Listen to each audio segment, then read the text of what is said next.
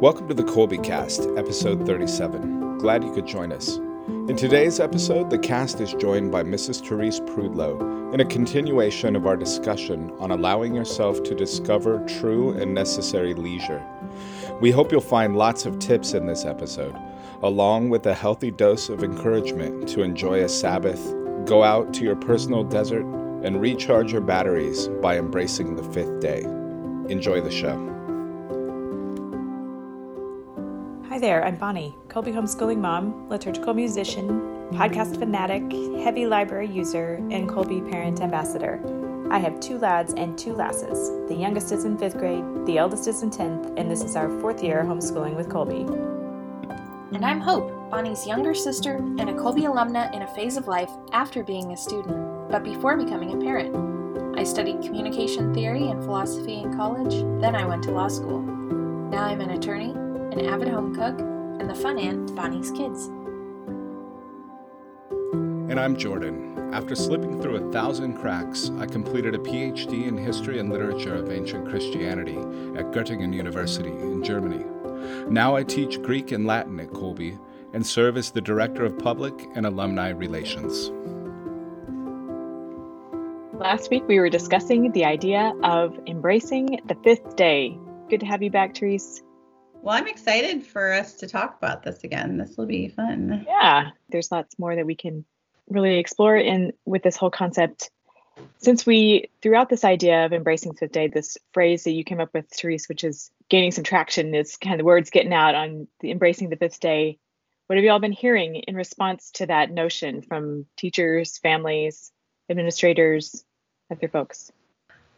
Well, on my end, it's just, it's become more and more of a topic of conversation or a part of the language, the verbiage of us even discussing things with each other. It's come to sort of be synonymous with saying, take a moment, let's stop for a minute, let's pull back, let's remember why we're doing what we're doing. It's not just about, task to task all day, every day that has to be finished. I mean, there's other moments that are important. And so I think it's neat to be able to hear different people talk about it and embrace it. And I brought it up to some of my classes even and sort of, said, well, what do you guys think about this idea of the 5th day? What do you all, and I was taking a poll with especially some of my older students that have been in Colby for a while, and said, what are you doing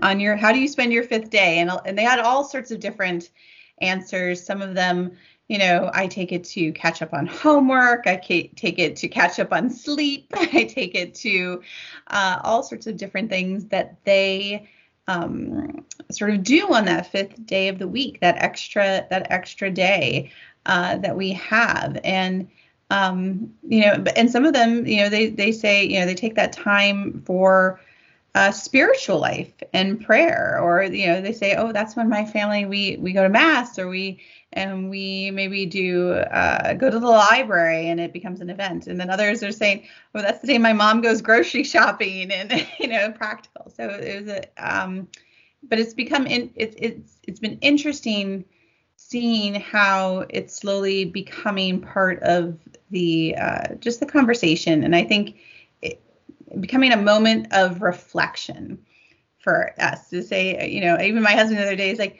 don't forget to embrace the 5th day this week. When it was so busy, midterms week, everyone's taking their midterms, but it's actually, it can be quite busy as us teachers were catching up on grading papers, getting set for the next quarter. And he says, no, just go take your 5th day. You said you needed to take it. So it's a hopeful phrase, I think. Yeah, last after the last conversation we had, I had a lot going on the next day, and there was a lot of preparation that I should have done that day, and it's like I had to consciously tell myself, no, you should spend this time in another way. So I was playing board games with my kids and doing some of this stuff. And my dad he said sometimes, because he tries to get us to not work so much, but he said, just take it easy. The work will be there when you come back to it. And that's kind of what happened. And I realized in hindsight, yeah, I really needed to do that. I mean, little is much. And God can multiply things in ways that we can't imagine. And so there's lots of times where now, since then, I've been trying, I guess, to even have the fifth day or have a little rest at times when I wouldn't normally be able to justify that time. I don't know if you guys been finding similar things now that we're talking about this. Sure. I think I sort of have a leg up, I think, and not unfair advantage, but a little bit of an advantage, having been at home with kids for however many years now, figuring out how to manage the time that I had at home with the needs of the family and the tasks that needed to be done, and incorporating homeschooling into that in the past few years. I have learned to capitalize on those pockets of time that present themselves. They're not always when I plan them to be. Certainly they were not when kids were little. We had a routine going, and of course it was not ironclad or anything, but those opportunities, those little moments of time and rest of varying length would present themselves. And I learned to appreciate them when they came. If I had an expectation of having them at that time and they didn't work out that way, I found that to be very disturbing, and I would get rather upset about it. I eventually learned to not have that expectation necessarily, and to know that the moment was coming at some point, maybe not exactly when I wanted it. If I needed to create it, I had to make that happen. But I have my antenna up a little bit to be on the lookout for these moments of opportunity, for a little bit of catching my breath or changing gears a little bit, or freshening up somehow if I need to get up and move around or get a drink of water or something like that. I've been able to eventually look at it differently, so that I don't dictate, like, I'm going to do this and then I'm going to do that. And because that's just not where I am. And I've got too many influences on my time that are beyond my control right now. It might not always be like that, but I have made my peace with that, I think. And so I've been able to apply that attitude toward the present, embracing the fifth day, even if it's in small increments. What you're saying reminds me of an old Jennifer Fulwiler blog post. I looked it up, and it's actually from 2008. We'll put it in the show notes. But she talks about the Missionary of Charity's daily schedule, and then she talks about what the schedule would look like if she made it. And so the missionary's schedule is like, get up, time for toiletries, time for mass, time for breakfast cleanup. They work a couple of hours, they have a tea break, things like that. And Jen Fulwiler says, no. If I was setting this schedule, it would be wake up at the last possible second, make it to mass, feel good about making it to mass, but be making a list of everything in my head that I have to do next.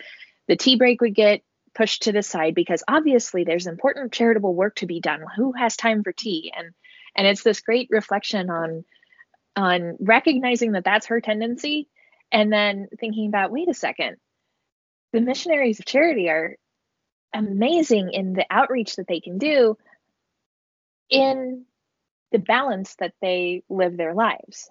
And so they take tea breaks, and they build in time in the day for little things like that. So I like that, Hope. I mean, I like both what you had too, Bonnie. I think that goes really well together, is that and I think that's important in what we're talking about with the fifth day. I mean, we build it in at Kolbe. We have it built in our course plans. We have it built into our online school, but also keeping in mind our own personalities and our own traits and our own needs of ourselves, of our children, or our families.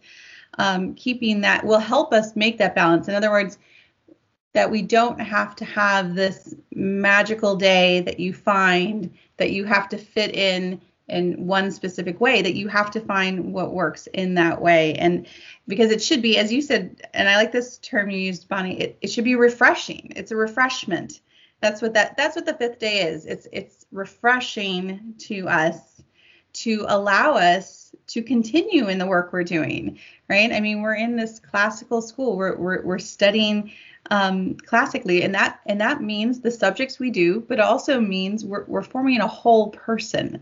And as a person, we need refreshment. We need to feel that refreshing attitude, and in order to to have time to contemplate. That's where if you can't refresh yourself, you're not going to feel relaxed enough even to contemplate some of these things. It's not always about, A, B, and C. It's about those moments in between that you can actually reflect on why this is the case.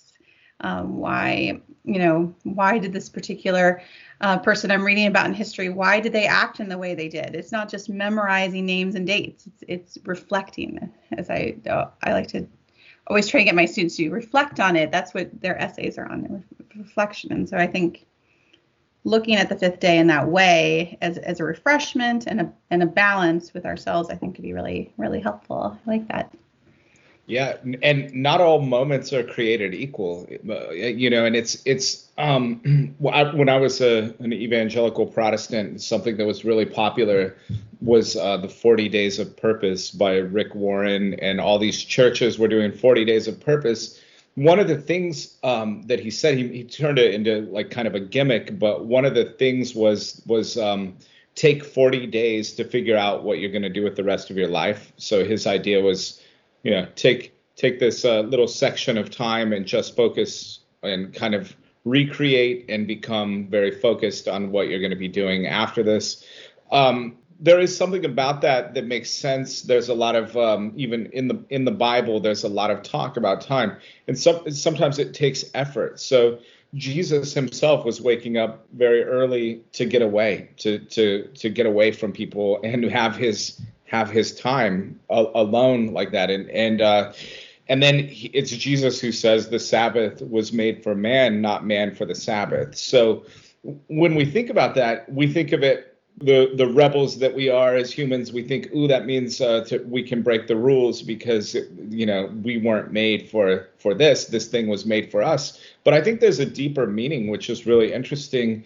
And if you focus on the fact that the Sabbath was made for us, and rather than we're not made for the Sabbath, but it was made for us. And in the creation accounts where the idea of a Sabbath comes in, nobody ever thought that God rested on the seventh day because he was tired, but there's another purpose there for that rest. And there have been cases in history where societies have tried to move away from even the 7-day week, work week, or whatever, 7-day week, and it never works. It can't work for whatever reason.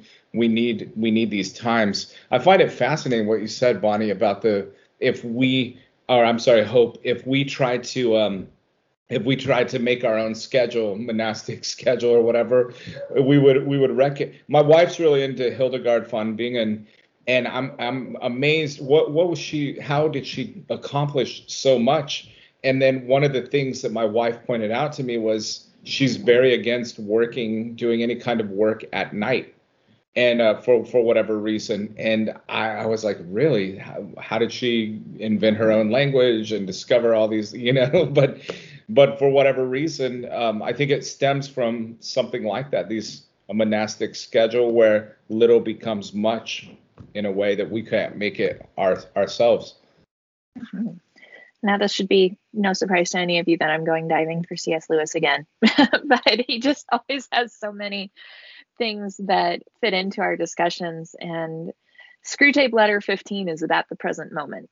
If our listeners aren't familiar with Screwtape Letters, it's all reverse psychology. It's a master tempter devil writing to his nephew. And so in the Screwtape Letter 15, the master tempter devil says, get humans to ignore the present, for the present is the point at which time touches eternity. What the devils are trying to prevent humans from doing is to have a family who, having worked all day for the good of posterity, if that is their vocation, washes his mind of the whole subject, commits the issue to heaven, and returns at once to the patience or gratitude demanded by the moment that is passing over him. I think that fits really well. And I love this idea of, looking at it from the standpoint of, like you said in the Screwtape Letters, he's trying to stop them from resting, because that's what we need. Just like, right? Christ, God is always trying to show us. That's why Christ becomes man. And he becomes in the incarnation is to show us. And we're so many examples of Christ resting and taking moments and like you said, walking off by himself to take that little bit of time it's important. It's, we can have that tendency to say, no, we have to keep working and we have to put in so many hours a week. And if we don't do that, we're not successful. Oftentimes we find that those people that are the happiest are the ones that are, both doing their work diligently and they're getting it done, but they're taking those moments, those human moments to be with each other, not even just by themselves, which is very important, but also with each other, and their families, with their friends, and stopping and sort of standing back and taking that time. I know when we first started traveling, we would have these, one time we were invited out by one of my husband's, he was in graduate school and he'd met up with a scholar that he was using he was getting a paper from. They said, oh no, you must come to brunch with us after mass on Sunday. And we had little tiny kids and we're like, okay. So we went there. Lunch, it was like lunch. It lasted for 4 hours. But a lot of it was just being with each other. Like there was no sense of rushing or going anywhere because they said, no, this is the time to visit, to contemplate, to, let the kids play, let them do this. And we're talking or just being together. And there was other people there as well, because it was like a family type restaurant and people would just came in and joined in and having these conversations or even just sitting quietly with each other. But it was what you did. You took that moment. I always thought it struck me that first sort of example that I had of, it's like, oh, you mean we don't have to rush off after 30 or 40 minutes of sitting down to eat? No, it's the whole event, taking the moment together. And then on the flip side of that idea of just taking the time is important for not just the pleasant areas of life, but also the disputes and the personality conflicts that inevitably happen when you spend a lot of time with people. I have had several classes or trainings or whatever you want to call them on negotiation and mediation in my professional life. And one of the very first things that both my negotiation and mediation professors have said is, you cannot shortcut the negotiation dance. There are things that only happen at 4 p.m. You can't start the day and expect them to happen right away. You also can't start the day at 3 o'clock and expect that they'll still happen at 4 o'clock. There are moments in dispute resolution that can only come about when you've been there all day, you've been present. And so I think that's important because it goes both ways. It goes for the good things and for the struggles. That's something that I think is very close to a lot of families, is that when there's a lot of togetherness, it's great. And then some days it's just too much. And that's part of it. The system's not broken if that's happening. That's so funny. That reminds me of when I was growing up and my brother and I, we would fight and we get, and my mom would just say, we're fighting. And she said, okay, now you have to go and spend time together. So go play. You have to, you can't separate. You have to go and work. And so, and we would just be fuming. And then eventually everything would be fine. Someone would punch someone else in the shoulder and then everyone was happy and they'd hug it out or whatever. But, we were close in age, but, no, that it's sort of funny you say that, but it took, she sort of knew instinctively that no, actually, rather than separating us, no, you guys need more time together. That's going to make you get along. So I think that's interesting, Hope, that you brought that up. It just reminded me of that. The only way to the other side is through it, not around it. Yeah, that I love that you can't shortcut the negotiation dance, because so much is a routine. So much is almost ritual that we do in our interactions. And I might have said in the last episode, but I think this is so fascinating. The founder of Kolbe, Mrs. Diane Muth, when they talked about when she would come home from a long day, whatever, and she had 10 kids, she would go straight to her room and she would say, I'm going to my desert. and she called it her desert. She had to get away just for this time, and then she would come down and be ready to start dinner, to do all these things. And I think that's a really good lesson. I encourage my wife to do that sometimes, because I can tell she just needs it. And just the same thing, I say, do like Mrs. Muth and go to your desert. Just get away for a few minutes and you'll be recharged. So working in those routines, some people know that they absolutely need them. And that was one of the things I did also after last episode. I was actually, the Spaniard that I am, thinking I should take a siesta once in a while.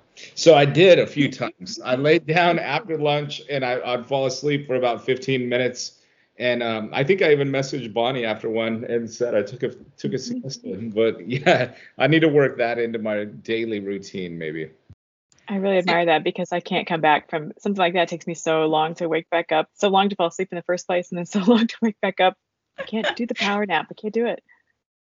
Did the siesta work? It worked. And I guess I've been trying to take a siesta as often as possible, and it's been working. And it's short. It's like sometimes I didn't even feel like I slept, but I'm surprised. 20 minutes went by and I felt recharged. I felt ready to go afterwards. So we used to call them power naps in college. I used to have a fellow student, a friend of mine. He was like the king of power naps. He would just put his head down in his study carrel, completely fall asleep for 10 minutes and get back up recharged, of course, with a large, spiral mark probably on his face sometimes. But yeah, we call them those power naps. But no, I think again, it sort of leads into this idea of taking those moments, and that it's okay to stop for a moment. I think specifically in America, we see a lot of this, right? We're so tied to the 5-day work week, and you have to work from 9 to 5, and you have to work continuously during that time with just maybe 15-minute breaks here and there. That we forget that it is in those little moments. It's taking that moment, going to the water cooler, getting to know your colleagues, having that maybe an hour lunch, so that you can have those, like you were saying, Hope, those times to negotiate and to discuss, and people to be friendly with each other in those moments.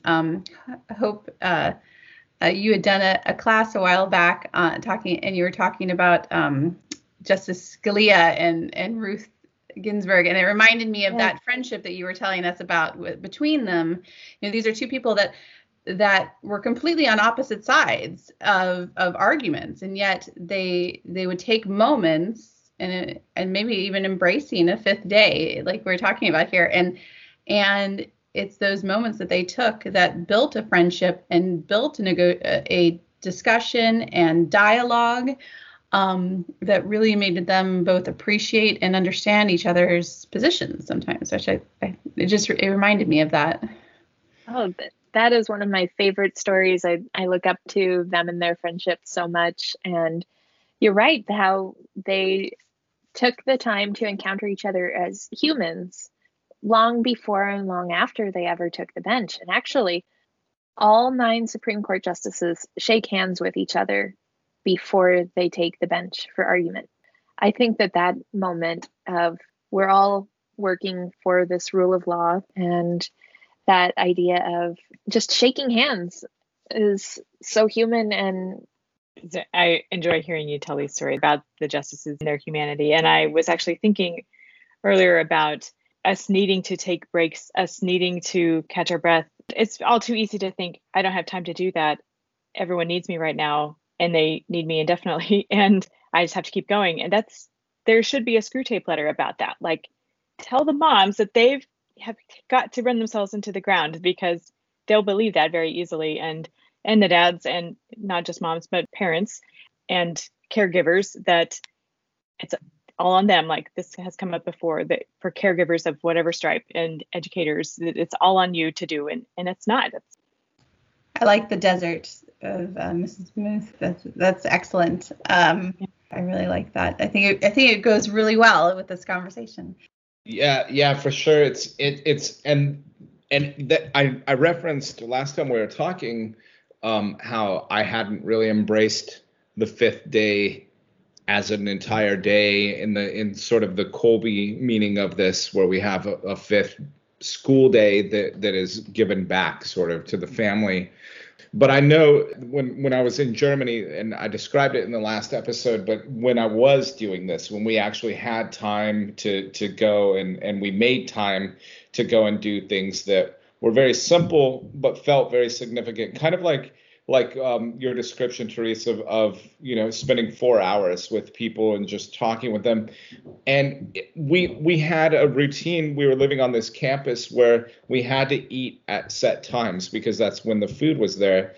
And so you had to eat with everybody. Even if you maybe don't like this person a lot, you may end up sitting right across from them. And you like everybody when you're having a glass of wine and eating a decent meal with them and you're really hungry. You're happy to see that person. And that was really part, I think, of that whole experience, my best memories of having time to do things. And it was around that time that I was reading Seneca, who's one of he's my favorite pagan. I think I've talked about him before on other episodes, but Seneca, in his first letter to Lucilius, his first letter is all about time. And he even says in there, all things are foreign to us. And in his meaning, he means they are not ours. So nothing is ours except time. He says time alone is ours. And so from his perspective, I think that's a really interesting thought to arrive at, is that the only thing that you can control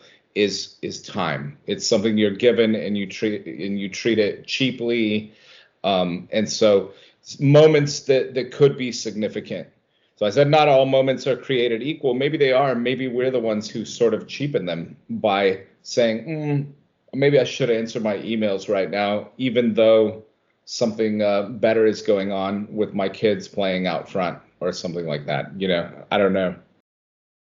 I think we see this idea of gathering, especially for sharing meals, going all the way back to the Greeks. Is it, Therese, you would know this better than I do, but I seem to remember a line in the Iliad about, and they put forth their hands to the good things to eat, and seeing that as a constant across human history, or like the asparagus moments that we've talked about before, that's another food connection. Yeah, I like that. Yeah, no, meals have always been an important part, because it's a moment when you have to sit, right, and discuss and have that otium, the leisure to sit and talk about things, and everyone has to take those pauses to eat as well, which I think always helps with conversation and such. But yeah, no, I love these podcasts because it's always exciting to see the directions these conversations take. Yeah, I mean that meal one is important. Think about if you've seen the movie Elf, how the bad dad is like, I've got a bunch of stuff to do. I'm going to take my meal in my room. I feel like that sometimes. I'm busy and I'm working even in the evening, and I'm like, you guys eat, I'll get mine in a minute. And then when I do, I'm like trying to do one-handed working at my computer. And even Hollywood knows that maybe that's the screw tape element. They're even showing him as the bad guy. Even Hollywood is showing that. Jordan, do you make sure you get your 4 food groups: candy canes, candy corn, and syrup?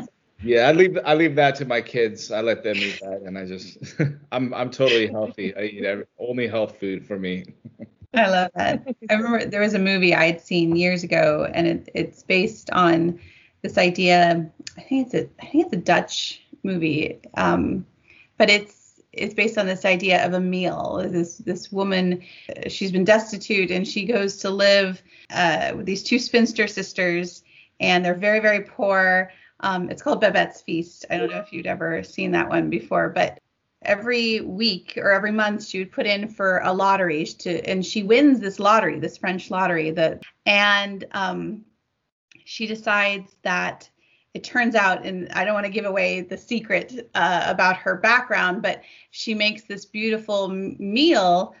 She spends all of her lottery winnings to buy these fantastic ingredients and builds and these two sisters that she'd been cooking and cleaning for, they ate very simple fish and plain bread and everything was very, very simple every day, but she wanted to give a gift back to them, and she has this beautiful meal and everyone is invited in the town, and people who were quiet before or didn't want to talk. I mean, it was just this beautiful time of sharing and talking with each other during this meal. Meals are so important.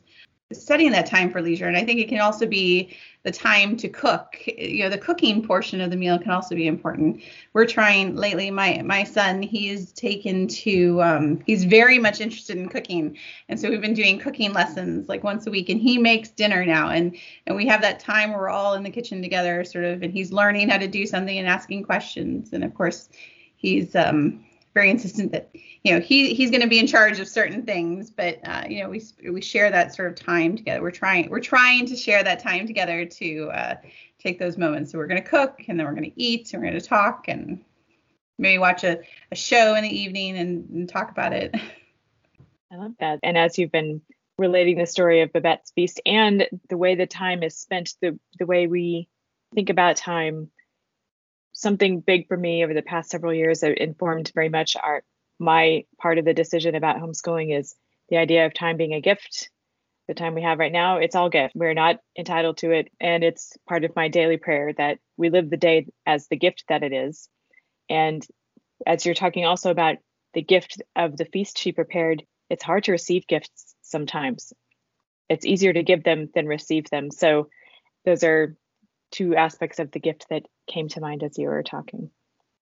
And I think that's the thing. And for me, seeing this sort of when I started my homeschool journey with my own kids when they were little, and I mean, having been homeschooled myself, it was definitely it's a reminder that to have that moment. It's so easy to say, let's just keep doing school, let's just keep working. But I think it's nice, and sometimes you might need to do those things, but it's also good that there's a reminder that just take a moment and stop. Have that, as you said, Jordan, have that Sabbath, sort of the rest, that little bit of time to reflect.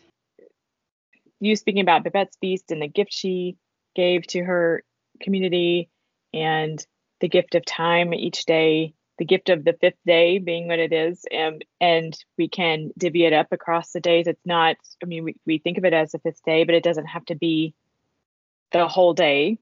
In very many cases, it likely won't be. So one of the ways that we incorporate that in our family is observing a hard stop on a school day.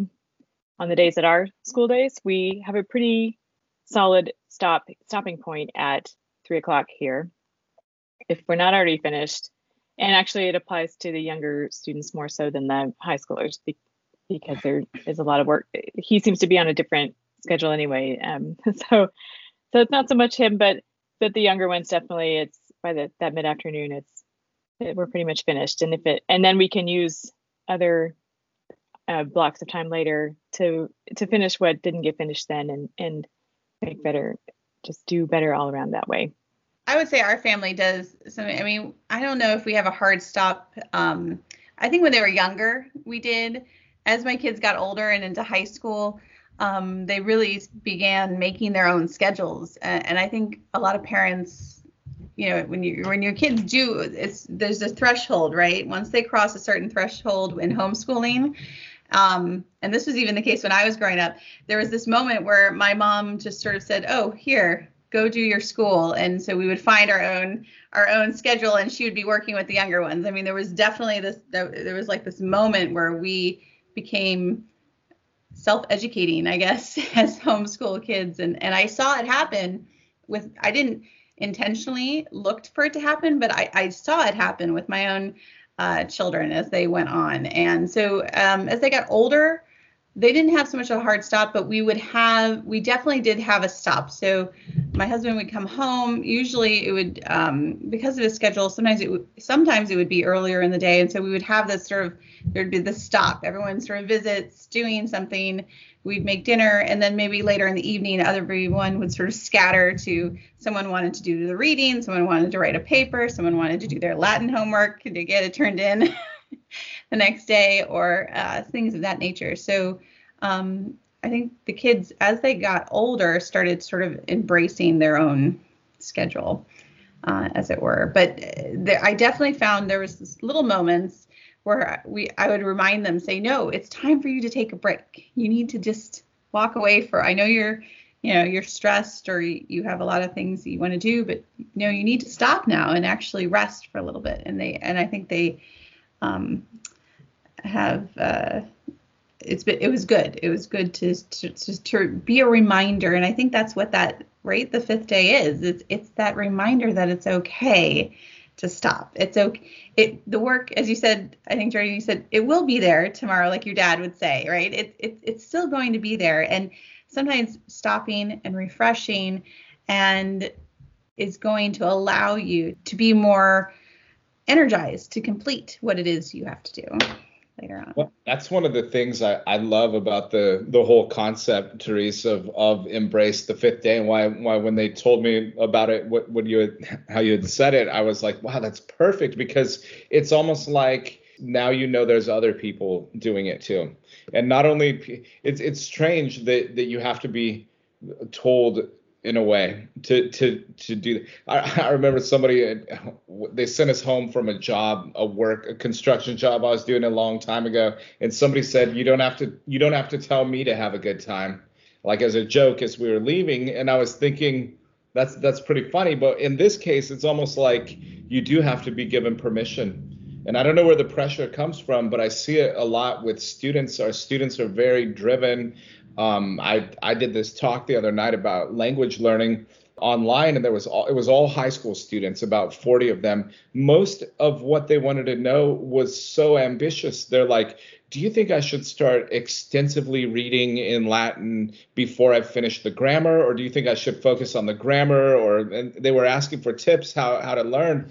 And most of my answers were kind of like, I think you should relax a little bit. You have a long time. And as I said in the talk, I started learning classical languages when I was in college, and now I teach them. You are a ninth grader? So you have plenty of time. Don't worry about it. That's why I'm enjoying recording these with you, because it's telling ourselves and reminding ourselves of the need for this, that the Sabbath was made for man. And we actually need this. Otium and negotium, right? Leisure, then business. You have to. Business is, the negative of leisure. So you have to have both. They have to go together. And I liked how you were talking about it, Jordan, and finding it.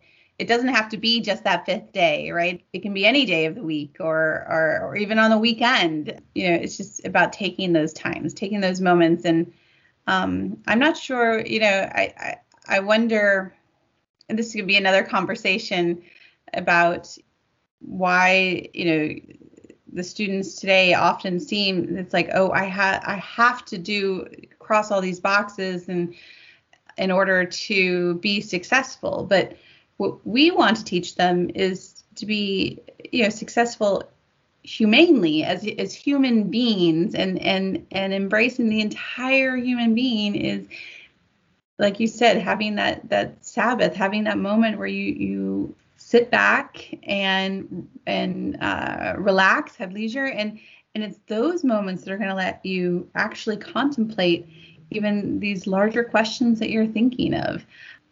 Sometimes it's walking away, right? It's just walking away from something for a few minutes can sometimes energize you to keep going. And I really enjoy this conversation. I hope we keep having it, and I'm going to keep polling all my students for sure about, how are you using your fifth day on here? I like that it's becoming part of our conversation. It really speaks to the formation of the whole person that you were mentioning at the outset, Therese. I think that's how we as people grow. We're not just doers and cogs in the machine or workers. We are people, and it takes that space, the margin, what any of the words that we've used in our conversations on this broad topic, that's the space where we as people develop, right? I was reading through some new piano pieces last night, and I am hopeful that when I come back today to them, that what I worked on yesterday, my reading through of them yesterday will inform how I play them today. And if, as opposed to had I sat and practiced it much longer and then skipped however long time, which does happen a lot, they'll go for a long time in between practice sessions sometimes. And I can tell if it's the difference between working on a little bit at a time, letting it rest and thinking about it, or listening to a recording of something of the piece I'm learning, and then doing other things and coming back to it later. The end result is much better. It's human to rest. It's human to take these moments, and that's what we want to form the whole human. Yeah, we're built this way. That's what it is to be, truly to be liberally educated. It's not just about, the subjects themselves. Those are vitally important, but it's the whole person we're looking at here. This has been fun canvassing this topic with you all. So much to think about after these rich conversations. We would love to hear how our listeners embrace the fifth day, the ways that they make that work for them, what they might have been inspired by some of the conversations that have been happening around this topic to try out in their own families. And so let us know, please, listeners, by dropping us a line at podcast@colby.org, or commenting on the social media posts that announce this episode. We'd certainly love to hear how people embrace their fifth day. Thanks again for visiting with us on this topic, Therese, and giving us so much to think about. Thank you so much for having me. I really enjoyed it, and I hope that everyone is inspired to go out and embrace their own fifth day. Mary, our Mother, pray for us. St. Maximilian Kolbe, pray for us. Ad Maiorem Dei Gloriam.